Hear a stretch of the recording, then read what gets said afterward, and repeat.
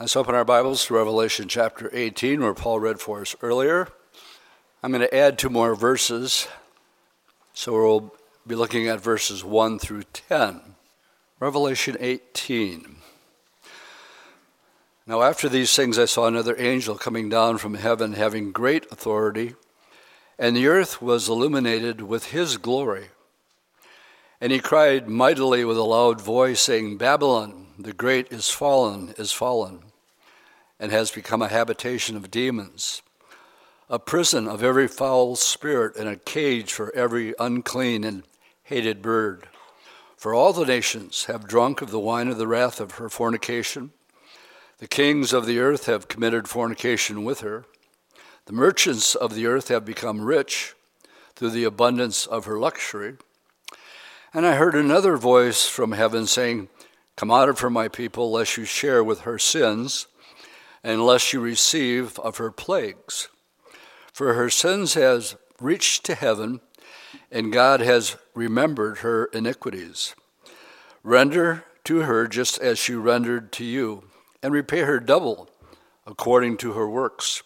In the cup which she has mixed for her double. In the measure that she glorified herself and lived luxuriously, in the same measure give her torment and sorrow. For she says in her heart, I sit as a queen. I'm no widow, and will not see sorrow. Therefore her plagues will come in one day, death and mourning and famine, and she will be utterly burned with fire, for strong is the Lord God who judges her. And the kings of the earth who committed fornication and lived luxuriously with her will weep and lament for her when they see the smoke of her burning. Verse 10, standing at a distance for fear of her torment, saying, Alas, alas, that great city, Babylon, that mighty city, for in 1 hour your judgment has come. Now, we've been making mention when we get to chapters 17 and 18, we're actually going back into that 7-year period of time. And I wanted to read these last extra verses here because it tells us that Babylon is not a country. It tells us it's a port city. So what we have in view here is a literal city that has to be a port city. And if you go back to chapter 14 and look at the angels that fly from heaven, the 3 angels, the first one preaches the everlasting gospel. Notice in verse 8, the second angel that followed saying, Babylon is fallen, that great city, again, it's a city, because she had made all nations drink of the wine of the wrath of her fornication. So as we place it in the context of the tribulation, we see it right after chapter 13, where the beast is killed and comes back to life, demands that an image be made of him and that he be worshipped, and anybody that doesn't worship him is killed. And they even kill the 2 witnesses, but the Lord always has a witness. And we find now angels preaching the gospel. And in this declaration, as we looked last week in chapter 17, the judgment of the false religious system, the last verse of, if we go into chapter 17, the last verse, it gives us that this is also a city that will be judged. And the woman who you saw, which is this mystery Babylon false religion, its headquarters, is that great city which reigns over the kings of the earth. Well, who ruled over Jerusalem during John's time in 96 AD? It would have been Rome. So this religious headquarters is a city, and it's going to be destroyed by the Antichrist. Why? He doesn't want anybody else to be worshipped except him. They got to go. And so Rome is destroyed during the tribulation period. So as we look at chapter 18, now we're looking at another city. I'm going to kind of have to make this chapter 19 part 1 because I'm coming at it this morning from a completely different angle to tie in current events, but also it is going to include Babylon being judged completely and destroyed. And before I go too much farther, I want to lay a little bit of a foundation because this is going to be a little bit different than something we would usually do on a Sunday morning. But I do want to give a short Bible study to explain what we're going to set up with a video that I want to show you this morning. So let's go back to the book of Ecclesiastes. Ecclesiastes is right after Proverbs. And I remember the first time I heard turn, turn, turn, somebody told me, that's from the Bible. And I said, no way, it's not in the Bible. It's too good of a song to be from the Bible. I wasn't saved. And they said, no, it's from the Bible, but Pete Seeger put it to music. And then for your people my age, you know that the Byrds are the one that made it famous. To everything, turn, turn, turn. So I'm actually going to read this for a reason this morning. And in verse 1 of chapter 3, to everything there's a season, a time for every purpose under heaven. Time to be born, a time to die. Time to plant, a time to pluck what is planted. Time to kill, a time to heal. A time to break down and a time to build up. A time to weep and a time to laugh. A time to mourn and a time to dance. A time to cast away stones and a time to gather stones. A time to embrace and a time to refrain from embracing. A time to gain, a time to lose, a time to keep, and a time to throw away. A time to tear and a time to sow. A time to keep silent and a time to speak. A time to love, a time to hate, a time of war, and a time of peace.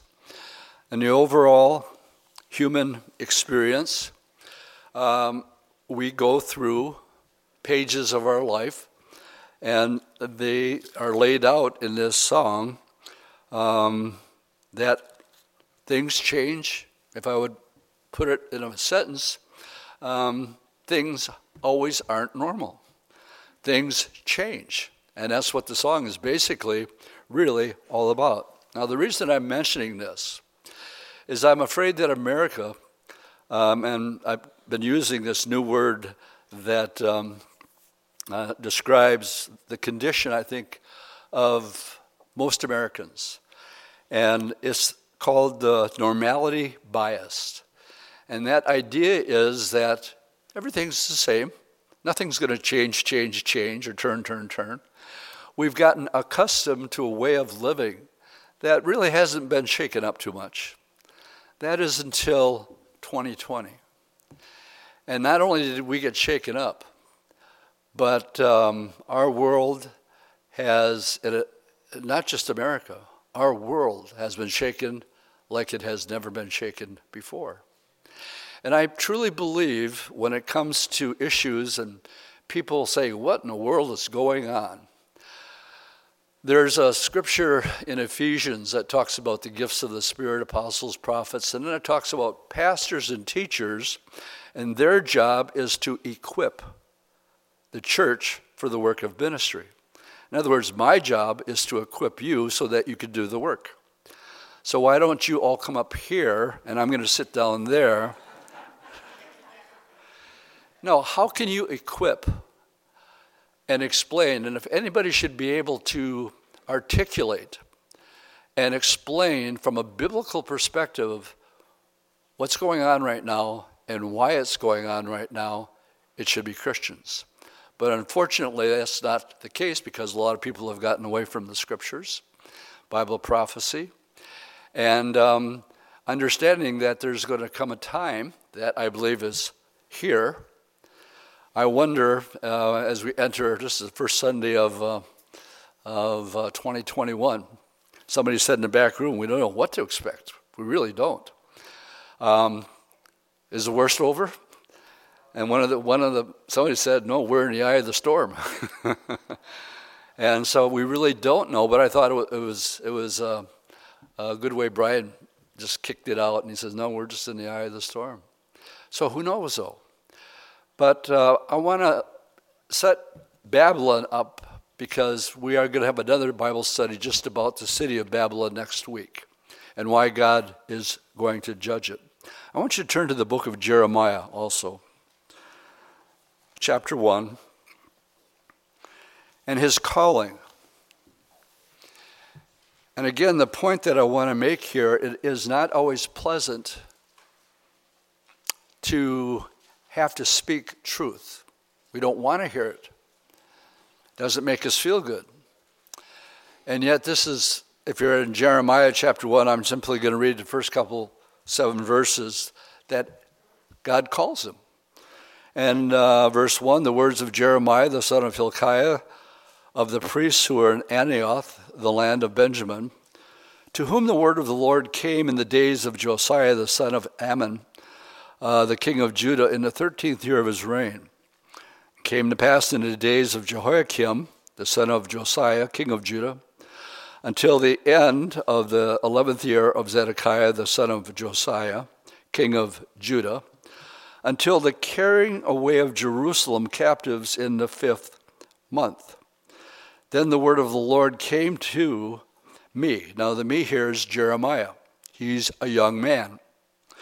He said, and here's one that should blow your mind. People often ask the question, when does life begin? This answers it for us right here. Before you were in the womb. Verse 5 says, before I formed you in the womb, I knew you. So when does life begin? Even before you were in the womb.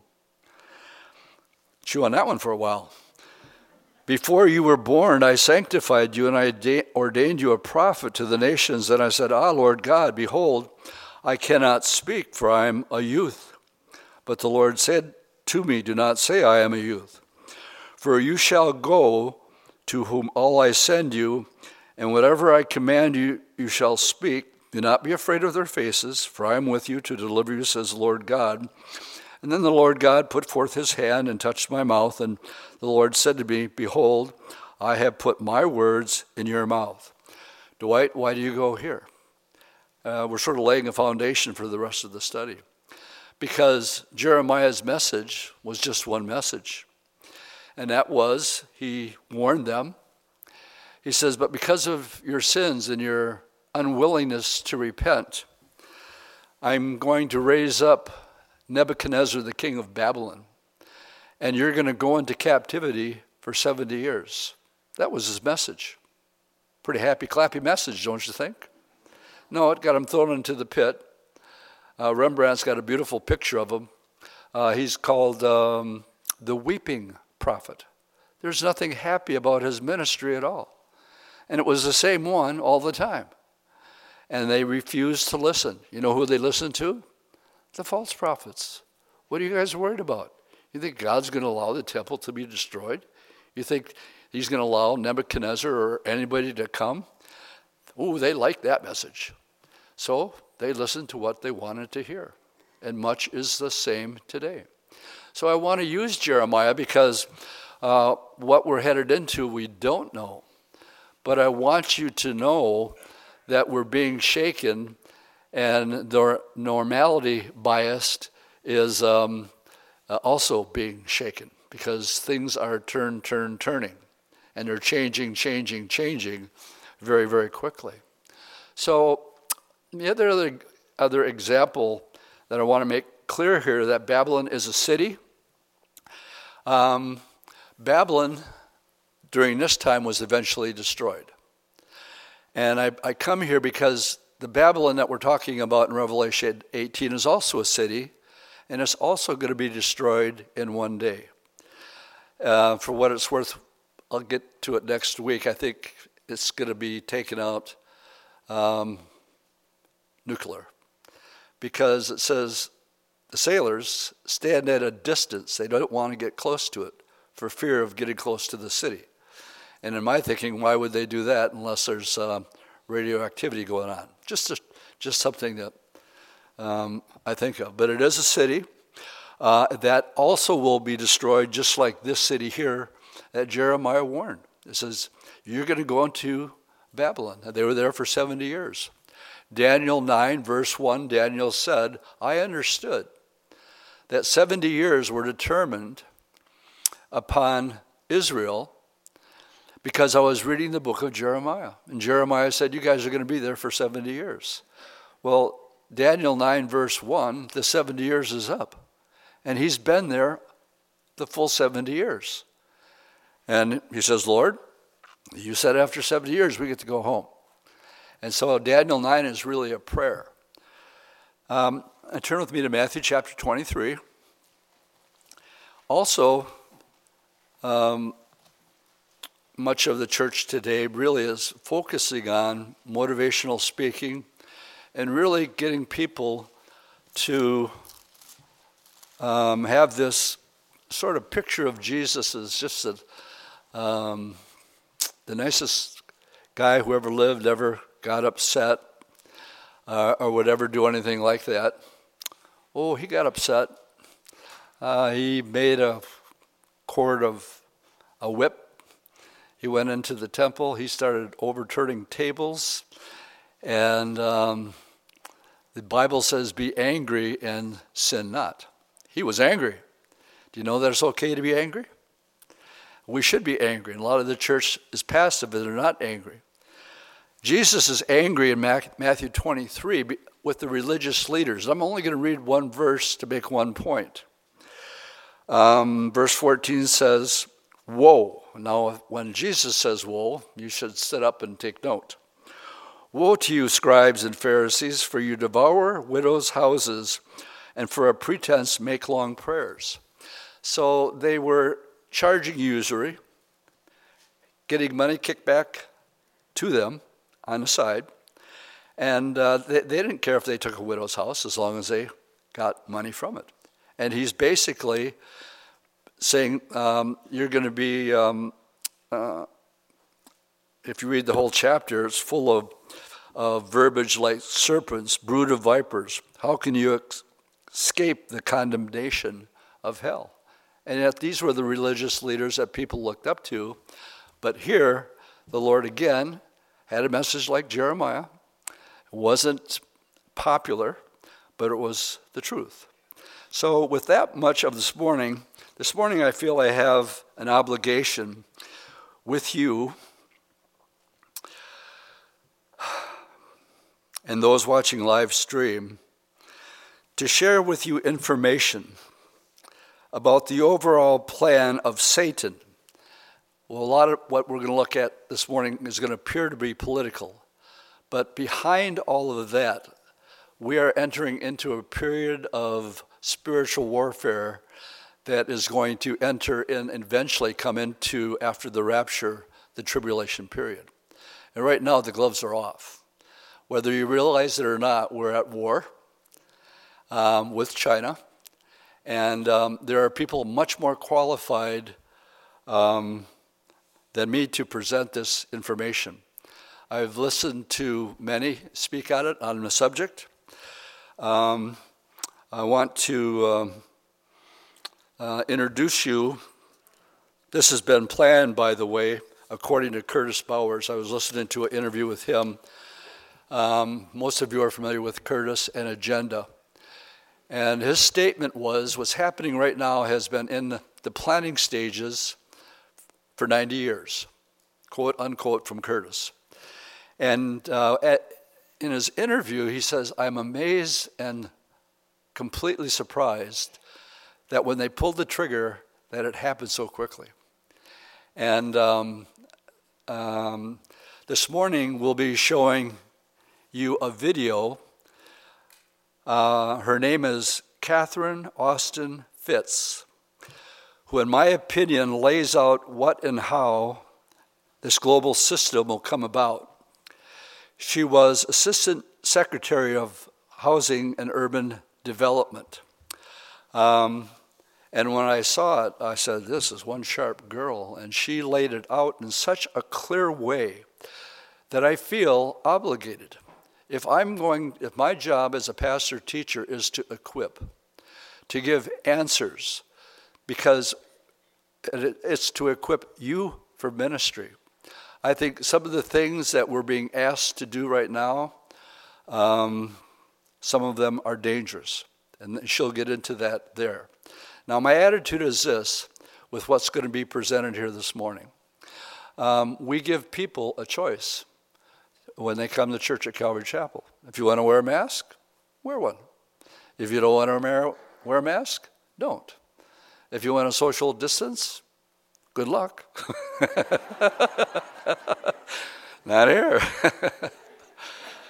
But my point here is, what I'm sharing from the pulpit, you're the heads of your own families, dads.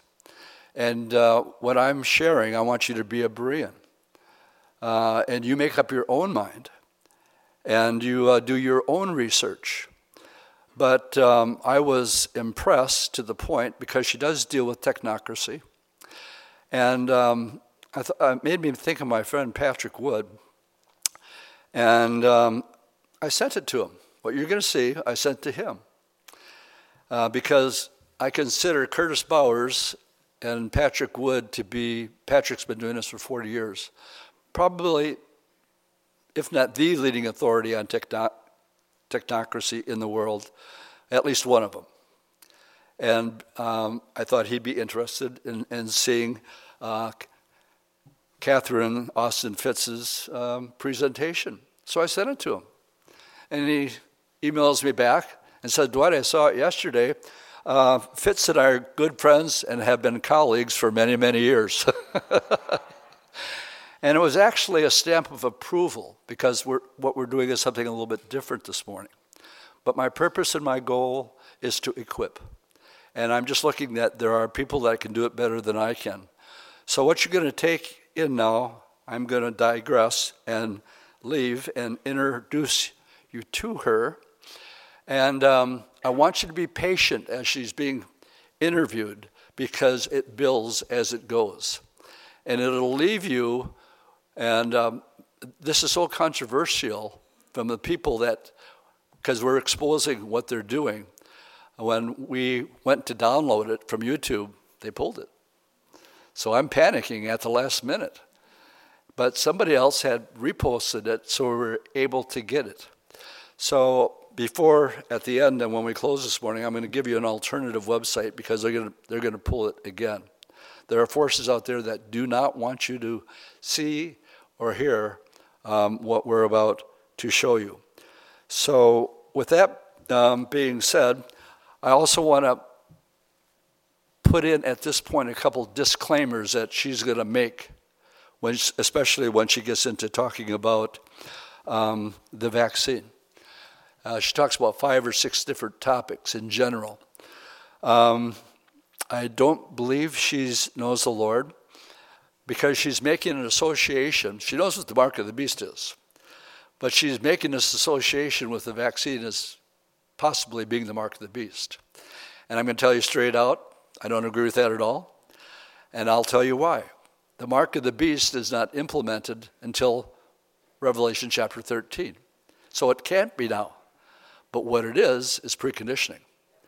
And it is a softening, preparing us to see just how much we can be manipulated in our society. As far as we're concerned, we're not going to be around anyway. But you have friends that, I've had friends calling me that I haven't talked to for years and years and years, that want to know, what do you think about this? And so with that being said, I'm going to introduce to you Kathleen Austin Fitz, a colleague and friend of Patrick Wood, our good friend. And so that after this is over, I'll come back and I'll have some closing comments. Ready? Here we go. My name is Catherine Austin Fitz. I'm the publisher of the Solari Report and managing director of Solari Investment Advisory Services. And what do you think is happening economically as a result of all this? So what is happening, I just published a huge study called The State of Our Currencies. And what I describe is the fact that for many decades, the dollar has been the reserve currency. And the system is what I would describe as long in the tooth. And the central bankers are trying to bring in a new system, but it's not ready to go yet. And we're in a period of great change and uncertainty where the central bankers are trying to keep the dollar system going and accelerate. So they're trying to lengthen the dollar system, and then they're trying to accelerate bringing in the new system. And they have to bring in the new system without anybody quite realizing exactly what it is. So we've had a global reserve currency system, the dollar, and it needs to evolve and change, and it's long in the tooth. There's lots of unhappiness with the system, and the central bankers are trying to bring a new system. And to do it, they're trying to extend the old and accelerate the new, and it makes it a very chaotic thing since much of the new is being tested and tried and prototyped, and it involves many different industries. So I describe the new system as the end of currencies. So we're not bringing in a new currency. We're essentially bringing in a new transaction system that will be all digital and essentially end currencies as we know them. So what they're trying to do involves essentially all the money on the planet. So it's big, it's complicated, it's messy, and the challenge they have is how do you market a system that if people understood it, nobody would want. And of course, the way you do that is with a healthcare crisis. And why is a healthcare crisis good for that? Because generally, if a few people want to control the many, the question is how can you herd all the sheep into the slaughterhouse without them realizing and resisting? So the perfect thing is invisible enemies. So we had the war on terrorism, with invisible terrorists, and then now a virus is perfect because it's invisible. You can't prove that it doesn't exist because it's invisible. So invisible enemies are always the preferred one, particularly if they scare people. If you can use fear and introduce significant fear, then people will need government to protect them from the invisible enemy. Then the second tactic, which is very effective, is divide and conquer. And so in the meantime, if you can use the media plays a very important role. If you can turn men and women against each other and black and white against each other. And one of the reasons you import a lot of immigrants into Europe is turn the general population against the immigrants, and then you need government to be in the middle. And so these are all, whether it's divide and tactic or invisible enemies, these are all ways to institute fear and get people to go along with things. And of course, the invisible virus allows you to do enormous control mechanisms. You can stop people from gathering, you can stop people from organizing, you can stop people from getting together and talking about what's going on, et cetera, et cetera. And if you digitize it with contact tracing, then you can control who's talking to whom. If you can get them to do all their work and education online, you can literally listen to everything they're saying. So you can institute extraordinary amounts of surveillance, all in the theory that we're protecting you from the invisible virus. It's very clever. And as you can see, it's working with many people, not everybody, but many people. So to me, a lot, and I don't want to underestimate the ability of the leadership to introduce pathogens that will kill people, and I don't want to suggest that people aren't getting sick. But essentially, what you're trying to do is you're trying to get people to buy into a solution before they see where it's ultimately going to go. Because you're talking about a transaction system that is no longer a currency, it's a control system. So it's like a credit at the company store. If every central bank comes out with a digital central bank currency, they have the ability to turn your money on and off. So if you don't behave, that's it. And of course, as we know, they want to combine this with transhumanism, which means literally, I take injections that can institute the equivalent of an operating system in my body. And so I'm hooked up to the financial system literally, physically. To step back to the beginning a little bit, little 101, sure. Is what is the actual effect of the lockdown measures? So what you're doing is you're trying to, I used to call the Patriot Act the Concentration and Control of Cash Flow Act, and this is a very similar process. You're trying to dramatically centralize economic and political control.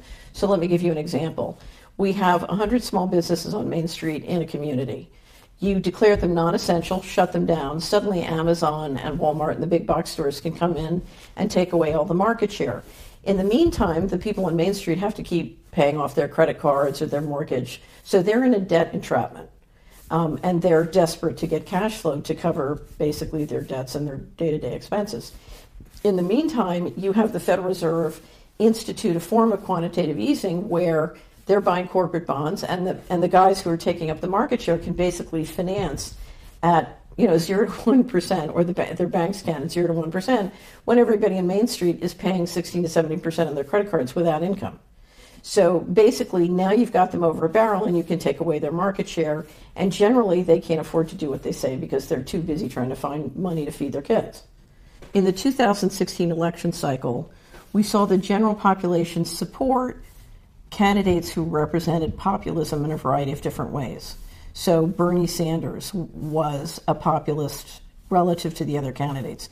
Donald Trump was a populist relative to the other candidates.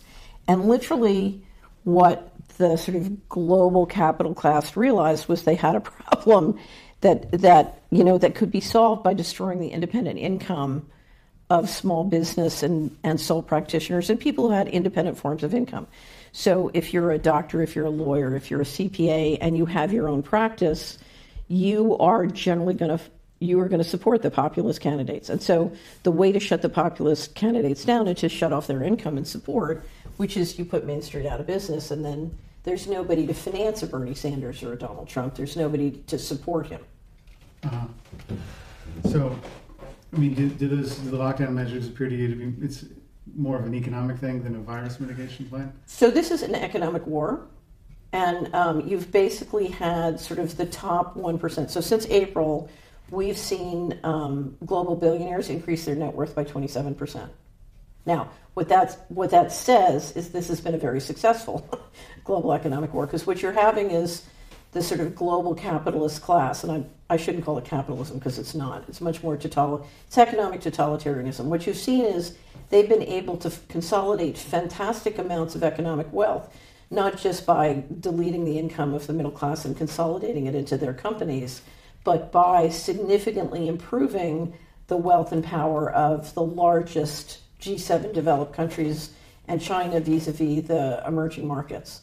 So, the countries with the most advanced technology and the access to AI and software and to the sort of digital systems, including through space, are dramatically consolidating economic power vis-a-vis the weaker nations.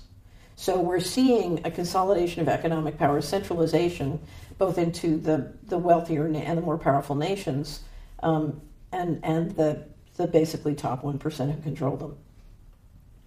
So I would describe what COVID-19 is the institution of controls necessary to convert the planet from democratic process to technocracy. So what we're watching is a change in control and an engineering of new control systems. So think of this as a coup d'etat. It's much more like a coup d'etat than a virus. So for 20-some years in the United States, we've had a financial coup d'etat. And we knew at the end of 1995, a decision was made to move much of the assets and money out of the country. And that was part of sort of bubbling the global economy with globalization. And they knew that once they'd finished moving all those assets, that they would have to consolidate and change the fundamental system. So after the financial coup, you've stolen all the money in the pension funds, you've stolen all the money in the government, and now rather than turn and tell people, well, we stole your money, you need an excuse that will allow you to consolidate and change the fundamental system. And so you have a magic virus. And the magic virus says, we have to fundamentally change the system. Thanks to the magic virus, there's no money in Social Security. Thanks to the magic virus, there's no money in the Treasury. And you have your perfect magic excuse. Everything can be blamed on the virus. Yeah, the magic virus can, it's amazing because every implication of the financial coup has been magically solved by the magic virus. Yeah, it's quite, if you're a financial person and you look at the world through the mathematics of time and money, it's quite amazing that anybody believes it, but they do. Yeah, right. Right. It's part of joining the, what C.J. Hopkins calls the Covidian cult. You join the cult and you say, well, the magic virus took all the money from Social Security. Yeah. The magic virus caused our pension funds to, not be sufficient. Blah, blah, blah, blah, blah.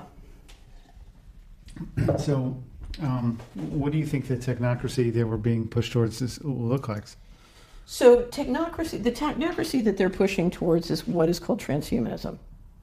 So essentially what you do is you use injections to inject materials into the body that create the equivalent of an operating system. So everybody knows the idea of Microsoft causing you to download an operating system in your computer that gives Microsoft and a variety of other players a backdoor into your computer. And every month or 2 or 3, you've got to update it because they're viruses, right? It's back to the magic virus that can solve all problems. And so this is a similar system for your body. You inject materials into your body that essentially create the equivalent of an operating system and a receiver, and you can literally hook everybody up to the cloud.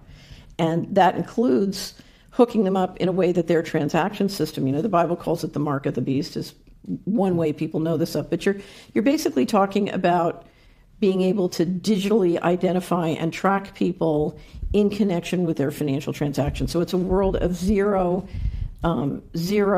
privacy. But more importantly, what's important to understand is if you then institute one or more central bank cryptos, you're now talking about a system where every central bank in the world can shut you off individually from transacting if they don't like the way you're behaving. So many people are familiar with the social credit system in China. It's very similar. You're basically, if you install the smart grid in their car, their community, and now literally in their body, you've got 24/7 surveillance. And if people don't do what you say and behave the way you want, they can and will shut off your money. So and they'll also have spatial control. If they say you can't travel more than 5 miles, that's it. Because you're in a complete digital control system, and it's controlled by the central bankers through the money. We're digitizing everything, but it includes the human body as well and the human mind. So this system comes with complete control not only of your ability to transact financially, which is hooked up to your body, but very sophisticated mind control technology through the media and those cloud connections. So basically, you're talking about hooking up into the Borg, if you will. And so transhumanism and technocracy go hand in hand. Now, I would describe this as a slavery system. So we're talking about shifting out of freedom, where we have freedom to roam and freedom to say what we want, into a complete control system 24/7, including mind control. Now, the challenge before us is if the committee that runs the world, my nickname being Mr. Global, if Mr. Global wants to go to a slavery system and we want to remain a human civilization, then we have a fundamental disagreement, and that is the disagreement before us. And we get to the diagrams here. Okay. So if you look at what's going on, we have the tech people building the clouds and the telecommunications. We have the military doing space and Operation Warp Speed. So they're putting up the satellites, okay? Then we have Big Pharma, which is making the injections that are full of these mystery ingredients and modify your DNA, and for all we know, make you infertile. And then we have the media pouring out the propaganda. And then we have the central bankers engineering the central bank crypto systems. So you have these different pillars, and it's very important when you look at what's going on day to day, particularly in the media, they're trying to keep them separate so that you can't see how they're going to come together in an integrated system, which is basically integrated into your body and your mind. For what purpose? To institute the slavery system. So in other words, if I am going to do everything through a smart grid, and I need to run the smart grid into your neighborhood, and then I need to run the smart grid into your body, the question is, how am I going to build it out in your neighborhood and build it out in your body without you seeing the trap? Right? So that's why you try and keep these different lines separate. So if you listen to the central bankers, they try as hard as they can to stay away from these conversations. So it was interesting. I was watching an IMF presentation on cross-border payments, and the Federal Reserve Chairman, the head of the IMF, mentioned the digital global ID system. And you would have the Federal Reserve Chairman almost blanched, and you could energetically feel him moving like a galaxy away. It's like, no, because there are 325 million Americans, and there are more than 325 million guns, and he doesn't want everybody to see this until the trap is thrown. It's too late. Have we been put in a trap this year? Yes. Right, but the door hasn't shut. So that's why the reason we're talking is because transparency can blow the game. It's interesting because in in the beginning of the year when I wrote the article Injection Fraud and said Bill Gates is trying to download an operating system in your body just the way you download it in your mind and use virus as an excuse to have to update it, to make it work for his back door every day. 3 months later, and then Corbett did a great series on Gates, and several people came out and sort of reaffirmed this. And it was in the fall. Yahoo Finance did published a poll saying that 44% of Republicans thought Bill Gates wanted to chip them. And I said, okay, we're making progress. So, and that's exactly when Gates sort of disappeared and they brought out Operation Warp Speed because they needed, and interestingly enough, the person they chose to run Operation Warp Speed was an expert on injectable brain-machine interface. He used to head research at GlaxoSmithKline, and he's a brain-machine interface expert. It's a creepy resume for that job, huh? It's a perfect resume for that job. Here's one of the most important developments that happened in 2019, in addition to the approval of the Going Direct plan by the central bankers in Jackson Hole, was the issuance by the Department of Defense of the JEDI Cloud contract to Microsoft. So you had Amazon Amazon is essentially a CIA and intelligence agency contractor. They started generating profit when they entered into major contracts with the CIA to provide the clouds not only for the CIA, but all 17 U.S. intelligence agencies through that umbrella cloud contract. So you now have Amazon running the intelligence agencies contract. This year, Leidos did a big contract, or at the end of 2019, Leidos did a big contract with the Navy, and then DoD did the JEDI contract. And so those three huge cloud contracts give you the ability, once you get everybody hooked up into them, to radically re-engineer how the cash flows work. So you can literally shut down all small business, or almost all small business, put everybody on a universal basic income, which is basically a control system, and run it all through the military clouds. So you can see the direction we're headed, but it's a little uncertain as to why, or no, it's simple. Technology gives you the ability to institute a complete control system and further centralize economic and political control. So I'll give you a perfect example. The reason the African American slave trade ended, there were two reasons in my opinion. One is you couldn't perfect collateral. So the banks in London kept losing money because the plantation owners, when the commodities market went down, would sell their slaves west, and the banks couldn't go get their collateral. So they would finance the purchase of a slave at, say, 50% loan-to-value ratio, and then when the commodities market's down, they'd sell the slave, say he ran away, and the banks would be hung, right? And the banks couldn't prove that, Harry was their slave because they had no way of perfecting collateral, okay? Mm-hmm. So that was number one. The second was the Haitians rebelled, and the Europeans sent several armies in to try and quell the rebellion and never could. The Haitians were too good, okay? Now, if you look at digital technology, you can perfect the collateral, okay? And with space weaponry and the kind of weaponry you have from space and surveillance, you can put down any rebellion, right? So the reasons that the slave trade, which was unbelievably profitable, the history of the world is slavery is the most profitable business. It's more profitable than mining. It's more profitable than narcotics. I mean, it's more profitable than all the addictions. So if you now have the technological capability of implementing slavery, their attitude, I think, is, okay, let's do it, right? Yeah. And part of it is technology also makes it much easier for a small group of people to get together and be very powerful. So, for example, if they bring in breakthrough energy technology, the danger is a small group of crazy people can weaponize it. So technology is powerful. The more powerful technology you integrate, the more danger there is you lose control. Now, there are other theories as why people would want complete control. So I'll give you another reason. Given the difficulty of feeding and managing a population that's getting ever larger, if you now have biotechnology that allows Mr. Global to live for 150 years, you can't keep that secret, right? If the wealthy are living for 150 years and we're not, That you can't keep that a secret. So why not downsize the population, integrate robots, use robotics for everything, and you can have a very wealthy and luxurious life without all the management headaches, right? So the kind of breaking of society into different classes, or into an Uber class and a vast peasantry mixed with robotics? Yes. Yeah. In other words,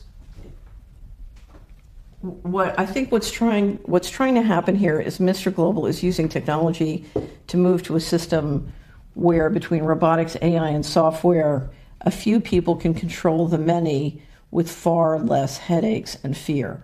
You have to remember, Mr. Global is very, very afraid of the general population. Their fear. Yeah, they're very afraid, because if you've been keeping, several times I'm told the leadership in the United States has gotten together to discuss how can we undo the secrecy. And each time they come to the conclusion it's impossible. You can't undo the secrecy because the liabilities are too enormous. So if you're the swamp and you're guilty of all the different things the swamp is guilty of, and you try and open the window on the secrecy, you run tremendous risks. Tremendous risks. So you're afraid of the general population. And the history of governance is, the general population occasionally does turn and kill the leadership. So there are 325 million people in America, there are more guns. So, my guess, the reason Jay Powell was backpedaling when the head of the IMF was talking about digital identities is he's sitting there knowing he's got 325 million people and a lot of them have guns, and they don't have a lockdown yet. This is why the Second Amendment is such a fractious issue. Most people around the world don't understand why people in America are so rabid about owning guns. And, the first reason they're rabid about owning guns is they don't understand the power of mind control. So if I can institute total mind control, which is what the system is, guns aren't that dangerous to me. But, the leadership is to do what they want to do. It would be very, very convenient if they could bring in the guns. And you'll see if the Democrats win this election, that's the first thing they're going to try and do. After making everybody wear face diapers, they're going to try and bring in the guns. And this is why the Republicans holding the Senate has been such a big issue. Yeah. Because they can't do it if the Republicans hold the Senate. The election is such a mess, huh? So here's the thing. When I try and tell everybody, because I grew up in Philadelphia, and my first boyfriend's father was a ward leader who used to go out with a roll of cash and buy all the votes every election. So, there's an old tradition in America of voting fraud. And what I tell everybody is neither one of these candidates would have been the candidate without the voting fraud to begin with. So, we're in a funny position, but I've never seen the voting fraud as blatant. And I think to a certain extent, it's interesting. They could not have stopped a Trump landslide without COVID-19. So one question I have is how much of because I thought they would do this after the election, how much of the timing of the healthcare op is basically designed to make sure they don't get a populist president? Not that Trump isn't, it's hard for me to think of Donald Trump as a populist because he's very much on board for the pro-centralization team, but he's, as Michael Moore has said, he's the American people's way of saying F you to the leadership. So I think it was very important to them to get rid of Trump, which they're trying to do. The problem is they've used massive voter fraud to do it, but they've used the fraud in a way that it's obvious that the fraud is off the charts. And it's almost as though, they're turning to the population, which they're trying to turn into a cult, saying, you have to pretend this guy is the president, even though he's not. So, we have a fake virus and a magic virus and a fake president and a magic political system. And it's, it really is getting very cult-like. It's the only thing I can say. Yeah, it's almost like a switch was flicked this year and we're in bizarro world, right? So we've been in bizarre world. From the minute they started to steal the money, we moved into a bizarre world. And I think, the only difference is now, as they moved all the money and the official reality moved away from reality even further and further, that's part and parcel of the secrecy, many people thought they could stay on the middle of the road. And now what's clear is, you have to go with the cult or you have to go with truth. the middle of the road is going away. And so everybody has to choose which they want. Let's go to the riots. Okay, so when the riots began and the leadership took the position that you couldn't go to church because of the danger of the magic virus, but you could go to the riots and protest, my team and I started to look at the riots. And so we made, if you come into Solari, there's a database called COVID-19, and I think it's COVID-19 riots and Fed. So the first thing we did is we looked at the state, and we looked at the cities, and whether the governor was Democrat or Republican, and then what the COVID cases and deaths were.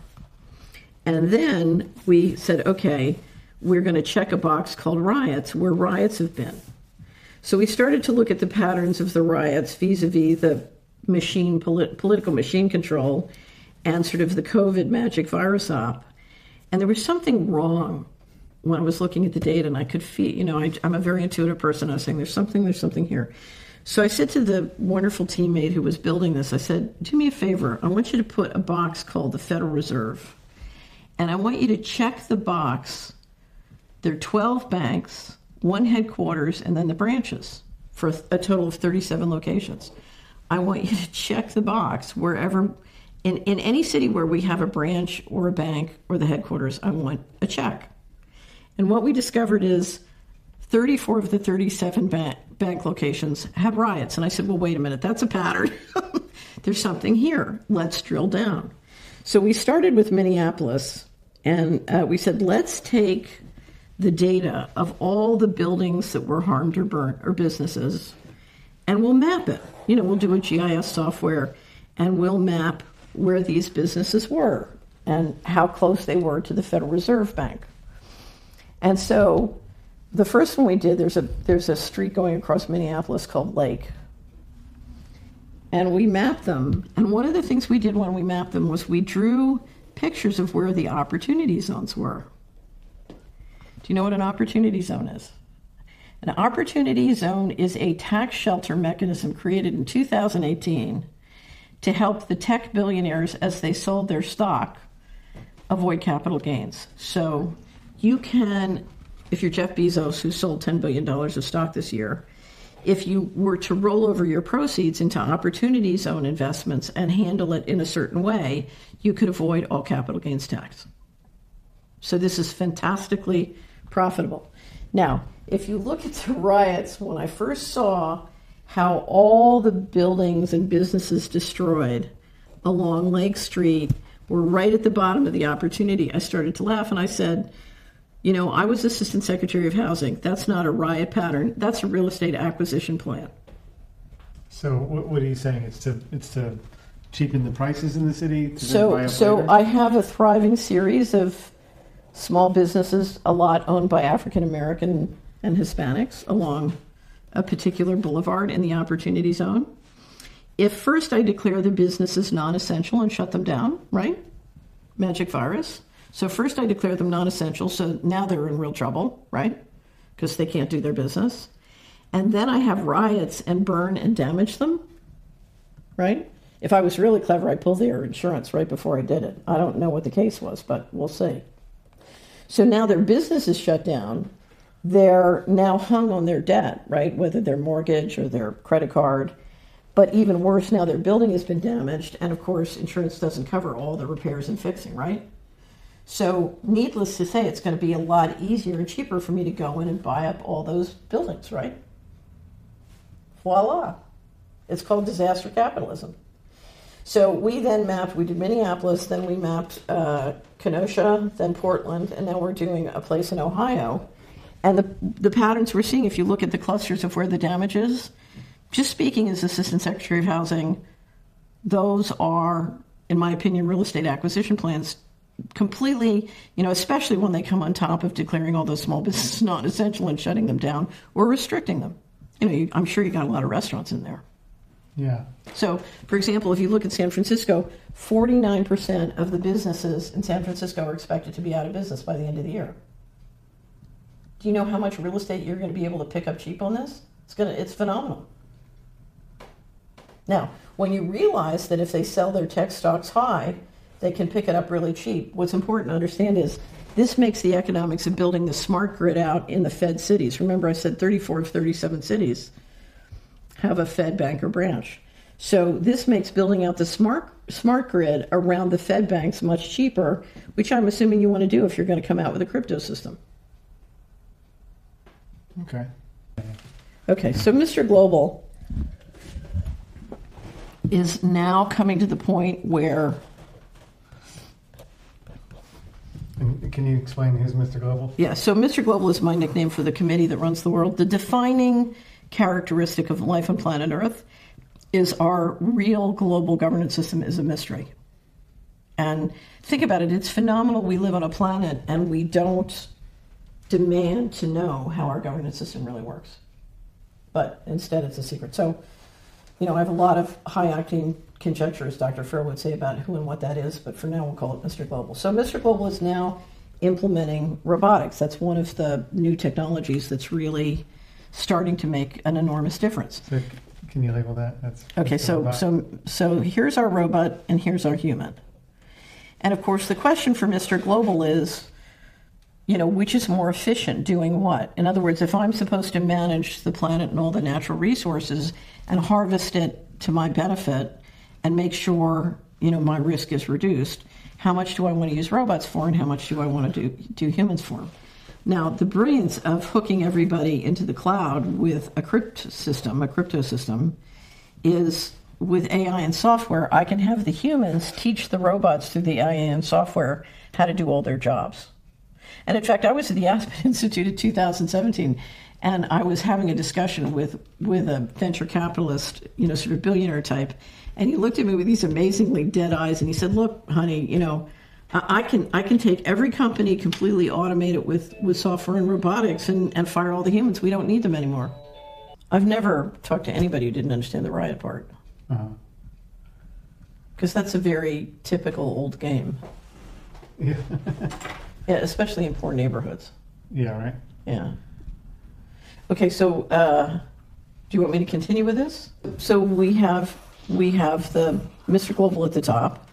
We have the database and software systems using artificial intelligence. A very important part of this now is the satellite system that's being put up in the orbital platform. And using telecommunications and digital technology, you have the ability 24/7 to track and monitor both your humans and your robots.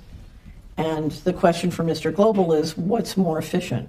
If I can do everything with robots, then what do I do with the humans? I don't need them anymore. So are we seeing build a kind of human farming or something? So they would describe it as resource management. And if you look at the technocracy and the writing about technocracy, so many of us describe we're moving from a, you know, whatever systems we use now to a technocracy. In a technocracy, they view, you have two different visions of the world. My vision of the world is that humans are sovereign individuals whose freedom comes by divine authority. That is what the Bill of Rights, the Declaration of Independence, the Constitution all revolve around. The image of a sovereign individual as someone who is free by divine authority. In the vision of technocracy, a human is a natural resource like a oil deposit, and to be used as such. So they're not a sovereign individual, they're labor, and they are either more efficient or less efficient than a robot at different functions. In other words, what I'm saying is Mr. Global views the human race like livestock, not someone with which they share empathy, and, you know, they don't view us as the same species as them. And in fact, with a lot of the biotechnology, they figure they're going to live much longer lives than we do and live very differently than we do. So there's been a real, one of the challenges with the secrecy, as one group becomes more and more technologically advanced, they separate culturally, legally, financially from all the other groups. In other words, they have literally broken away and created a separate civilization. They don't think of themselves as part of our civilization anymore. And who is they? Well, that's the great mystery, and that's why I call this group Mr. Global. And my personal experiences with many different people in that group and factions, but ultimately, I can't tell you who really controls. What I will tell you is the planet is run by force. And so ultimately the question is, who is the most powerful gun? And that comes down to space. Who has the most powerful space presence, space weapons, as well as who controls the sea lanes? So traditionally, control behind the reserve currency came from control of the sea lanes. But then as we've moved into space, it's now become control of both the sea lanes and the satellite lanes. And the question is, who controls what and who has what weapons? One of the reasons you've seen a very interesting discussion in the United States for the last 2 years is Trump has been very verbal about Space Force and what is possible in space, and he'll make these allusions to our magical weapons in space, at which point the generals look at him very disapproving, like, don't talk about that. So the answer is, we don't know. We don't know. What we do know is part of the competition right now between China and America is that the player who has the most dominant position in space has the power to control the whole planet. So the Chinese have a system called the social credit system, and they're very much tying their financial transactions and different abilities to travel and do other things to your behavior. And, we've seen different TV shows talk about these kinds of systems. But you're talking about a world where, and we see it in China, where most people are under 24/7 surveillance, and then their financial incentives and their financial powers relate to how well behaved they are. And I would describe it essentially as a slavery system, because there's no personal freedom. So to a certain extent, what technocracy will do is move us to a similar kind of system as the Chinese social credit system. Where if you misbehave, you can be punished. Right. So in theory, you have to get a certain kind of job to make a certain kind of money. In the current system, in the new system, you have to work for a certain kind of company and achieve a certain kind of prominence to be allowed to move more than 10 miles from your home, or to be allowed to fly. So there'll be a pecking order that relates to your freedoms to either travel or roam, or how much sort of access you have to resources. So how much money you can make. But remember, you're going into a system where if they believe they can automate everything with robotic software and AI, it's going to be that much harder for you to share in the benefits and the wealth of the system, because the central group can extract so much more. In other words, they have a one-way mirror. They can see everything you do. You can't even see who they are. Yeah. Okay. What's very important to understand about what is happening is that the majority of people have been, if we're talking about a transhumanist system, or, in short, a slavery system, most of us have been supporting it and financing it and building it. So when I look at all the big pharma executives, why are they building a system where their own children or grandchildren will be slaves? Why are the central banks doing it? Why did they think, there's a theory in America for many years among the sort of money classes that if I make enough money, I can get a waiver, I can get out of it, I can eat organic food, not eat the GMOs, and my grandkids, won't have to take vaccines. But if you look at who's implementing all these different activities, we're building our own slavery system, and that means we have the power to stop. In other words, we don't have to finance the companies that are doing this. We don't have to work for the companies that are doing this. And in fact, we don't even have to pay our taxes, because the government is breaking all the laws related to financial management. We have the ability to hold them accountable. So we're building the prison and we're financing the prison, and that gives us the power to stop. And that's why it's so important that we see where the system is going. There will be no exceptions. So what is the solution? Solution is, number one, bring transparency to what's happening, understand where the system is going, and then stop building it. If you work for Big Pharma and you're building this, stop. Go find something else to do, like build local fresh food systems so you will have food. So stop financing it.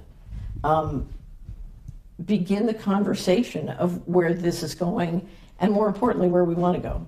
Because we're going to have to rebuild the economy bottom up if we don't want to be highly centralized. So this comes down to, I call it coming clean. Once upon a time, I was in Washington. I was writing a check on my J.P. Morgan Chase private banking account. And in the meantime, I was engaged in 12 different tracks of litigation, litigating with the people who were trying to engineer the housing bubble. I was trying to stop the housing bubble from happening. And I was writing a check on my J.P. Morgan Chase personal banking account. I realized, why am I banking at the bank that's doing this criminality, that's destroying communities, that's doing predatory lending? And I said, I need to come clean. I need to stop banking there. So, if tomorrow everybody woke up in America and stopped banking at J.P. Morgan Chase and said, something, y'all are criminals, we want nothing to do with you, we're out, and went to a local credit union or community bank, it would be a revolution. It would be a total revolution. If 20 women turned to big farm executives and said, something, you're disgusting, no sex, bye, out the door, be a revolution. So we have the power to change this, but we're all going to have to come clean because almost all of us are complicit in implementing this. It's not them, it's us. The solution is for every one of us to come clean. You're either for the transhumanist slavery system or you're for a human system. But if you're for a human system, then you're going to have to find a way to make money, and engage socially in a human system and stop building a transhumanist system.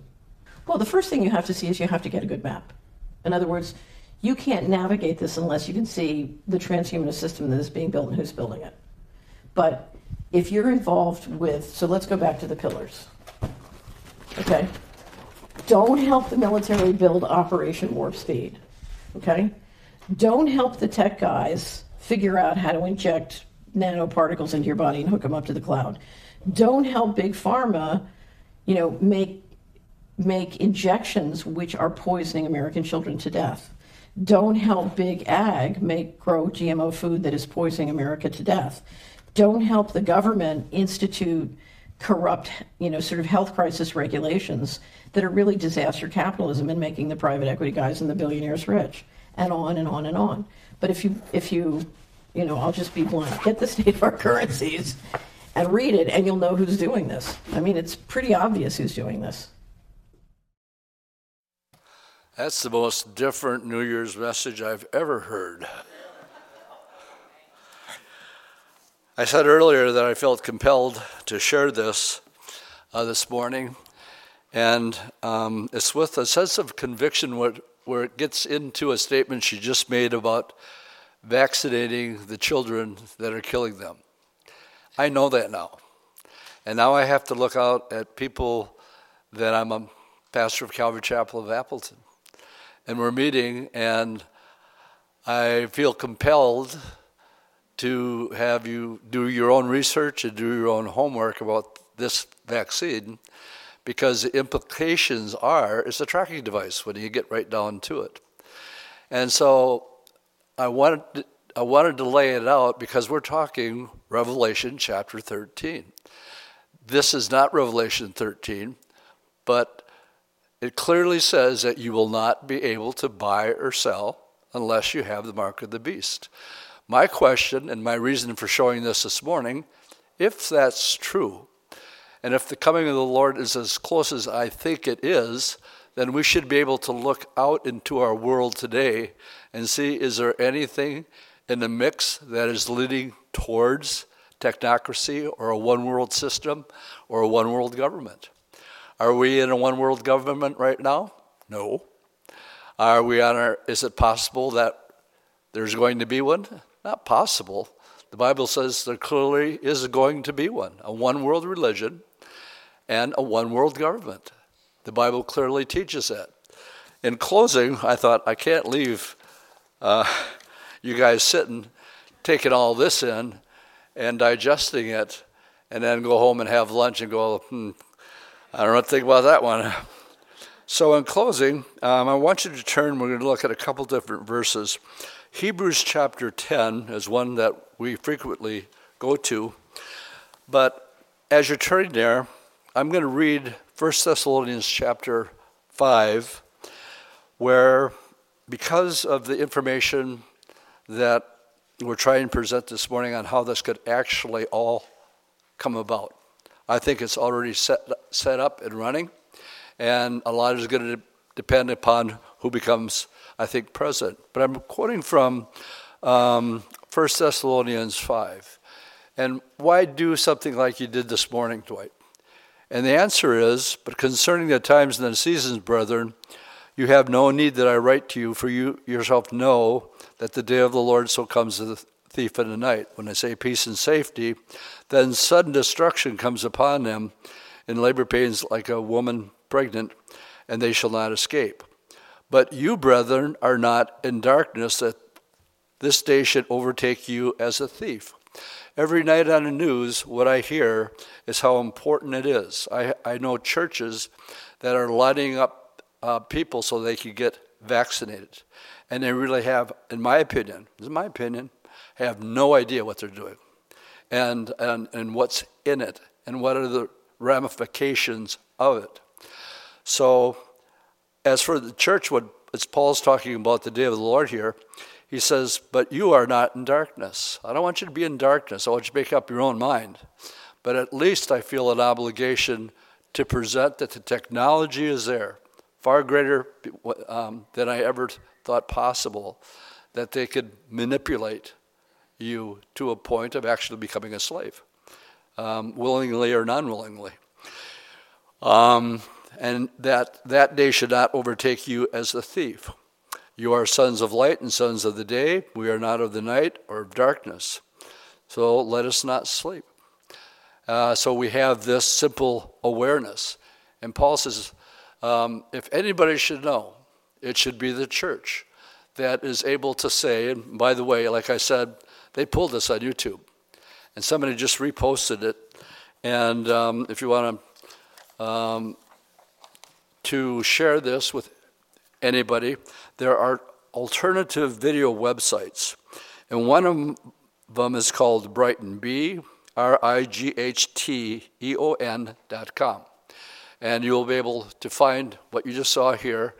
And you can just say, I'm not equipped to explain what's really going on, but here's somebody that lays it out pretty well.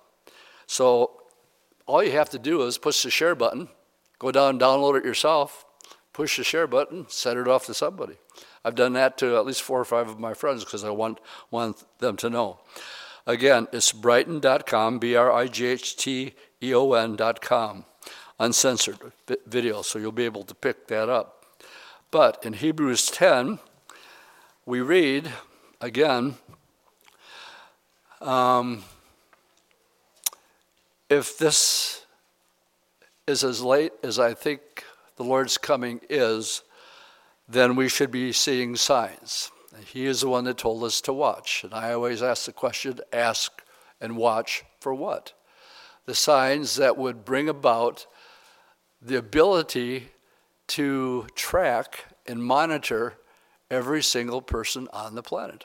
And basically, that's what you just watched this morning. The technology exists. Therefore, let us hold fast the confession of our faith without wavering.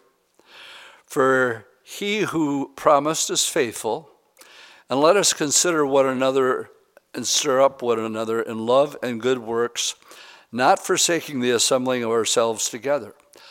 I just read this morning a Calvary Chapel in New Mexico, and one of the two churches in town, on their Christmas Eve services, were ratted on, told health officials in the city, and fined them $10,000. Calvary Chapel in New Mexico, because they're simply having their service. And one of the first things that's going to go, if this is instituted, is our freedoms. Especially, there'll be all at war in the church, because we're the biggest enemy that comes against this. And then the exhortation Don't forsake the assembling of ourselves together. This is so important because there's so much pressure on people's lives right now to be able to come to church and worship the Lord and sing and build one another up and exhort one another, and so much more as you see the day approaching. I've been quoting this verse almost weekly. And again, the simple question is, with what we presented this morning, is do we see the day approaching? Me personally, I got to say, yeah, it's pretty clear. So what does the Bible tell me to do in light of that? Never stop doing what we're doing right now here. And what does it say? Loving one another. Encourage one another. A lot of people need a lot of loving on right now because they're going through a lot. And the last one is on last scripture I'll share this morning is I want you to turn to the book of Job. I got this from Men's Prayer yesterday morning, and I thought,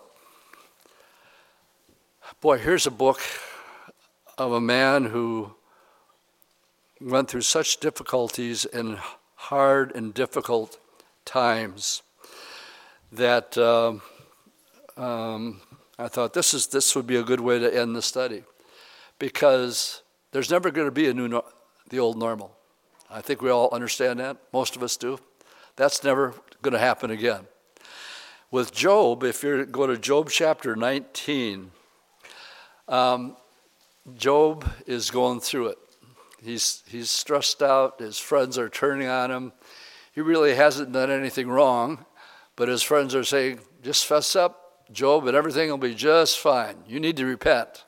Of what? I didn't do anything wrong. But he was even wrong in saying that, according to the Lord. But then we read this, and I'll close with this morning. It's Job 19. And he's trying to express the anxiety and what he's going through, that he's not getting pity or comfort from his friends. So we read in verse 22, he says, "Oh, that my words were written." Well, guess what, Job? They are. "Oh, that they were inscribed in a book, that they were engraved on a rock with an iron pen and lead forever." Then he says, "For I know that my Redeemer lives." With everything that's going on, my friends, and we could be in the eye of the hurricane, like we said earlier. We don't know what's going to happen. But this is what I want to close with. This is what I know. I know that my Redeemer lives. And I know at the end of the day, when all is said and done, I'm going to be taken because he's prepared a place for me. He's prepared for a place for you. We have hope. No matter what's coming down the pike, we have hope. And then it says, "And he shall stand at the last of the earth after my skin is destroyed. This I know. This in my flesh I will see God." My friends, you're going to see the Lord, 1 Corinthians 13, face to face. Now we see through a glass darkly. We don't see the big picture, but someday, face to face, nothing can change that from happening. I need to praise the Lord this morning because it's Amen? All right. Then, "whom I shall see for myself. My eyes shall behold, and not another." And I have to honestly say that I really got convicted when I read this last verse here. "For my heart yearns within me." I actually said that to myself, to the Lord this week. I said, "Lord, there's so much garbage going on in the world. My heart is yearning to go home." It yearns. And it convicted me because I wasn't able to say that last year like I am this year. There's a whole new sense of longing and a whole new sense of wanting to be with him. And if he wants to come before the end of the day, all I can say is amen to that. Okay, we're going to come with a closing song, Lord, why don't we stand and we'll close in prayer. Lord, this has been so different this morning, and yet as we turn the corner from 2020 to 2021, we don't know what lies ahead. But we know that you live. We know that you've prepared a place for us. And because of all this, it's sort of affected, at least me, with a whole new yearning and longing to be with you. And as we see the stage being set for the rapture of the church and the beginning of the tribulation, you've exhorted us, as we see the day approaching, to fellowship and exhort one another even all the more. So we thank you for this morning. We pray for the rest of our week. And we ask all these things in Jesus' name. Amen.